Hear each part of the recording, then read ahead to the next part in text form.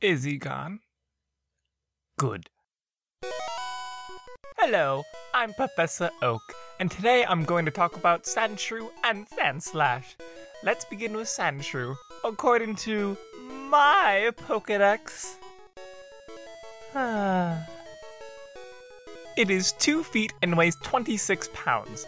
It is the 27th entry in my Pokédex, and it is a ground type.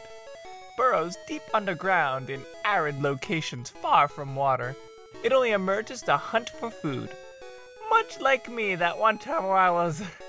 Oh, never mind, it's a long story.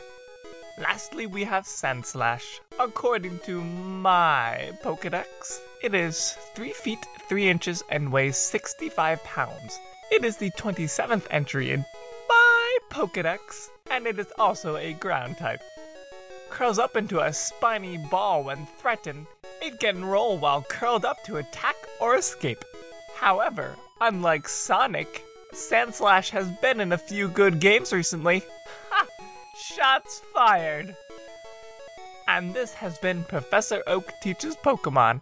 Next time we will talk about Nidoran Female, Nidorina, and Nidoqueen.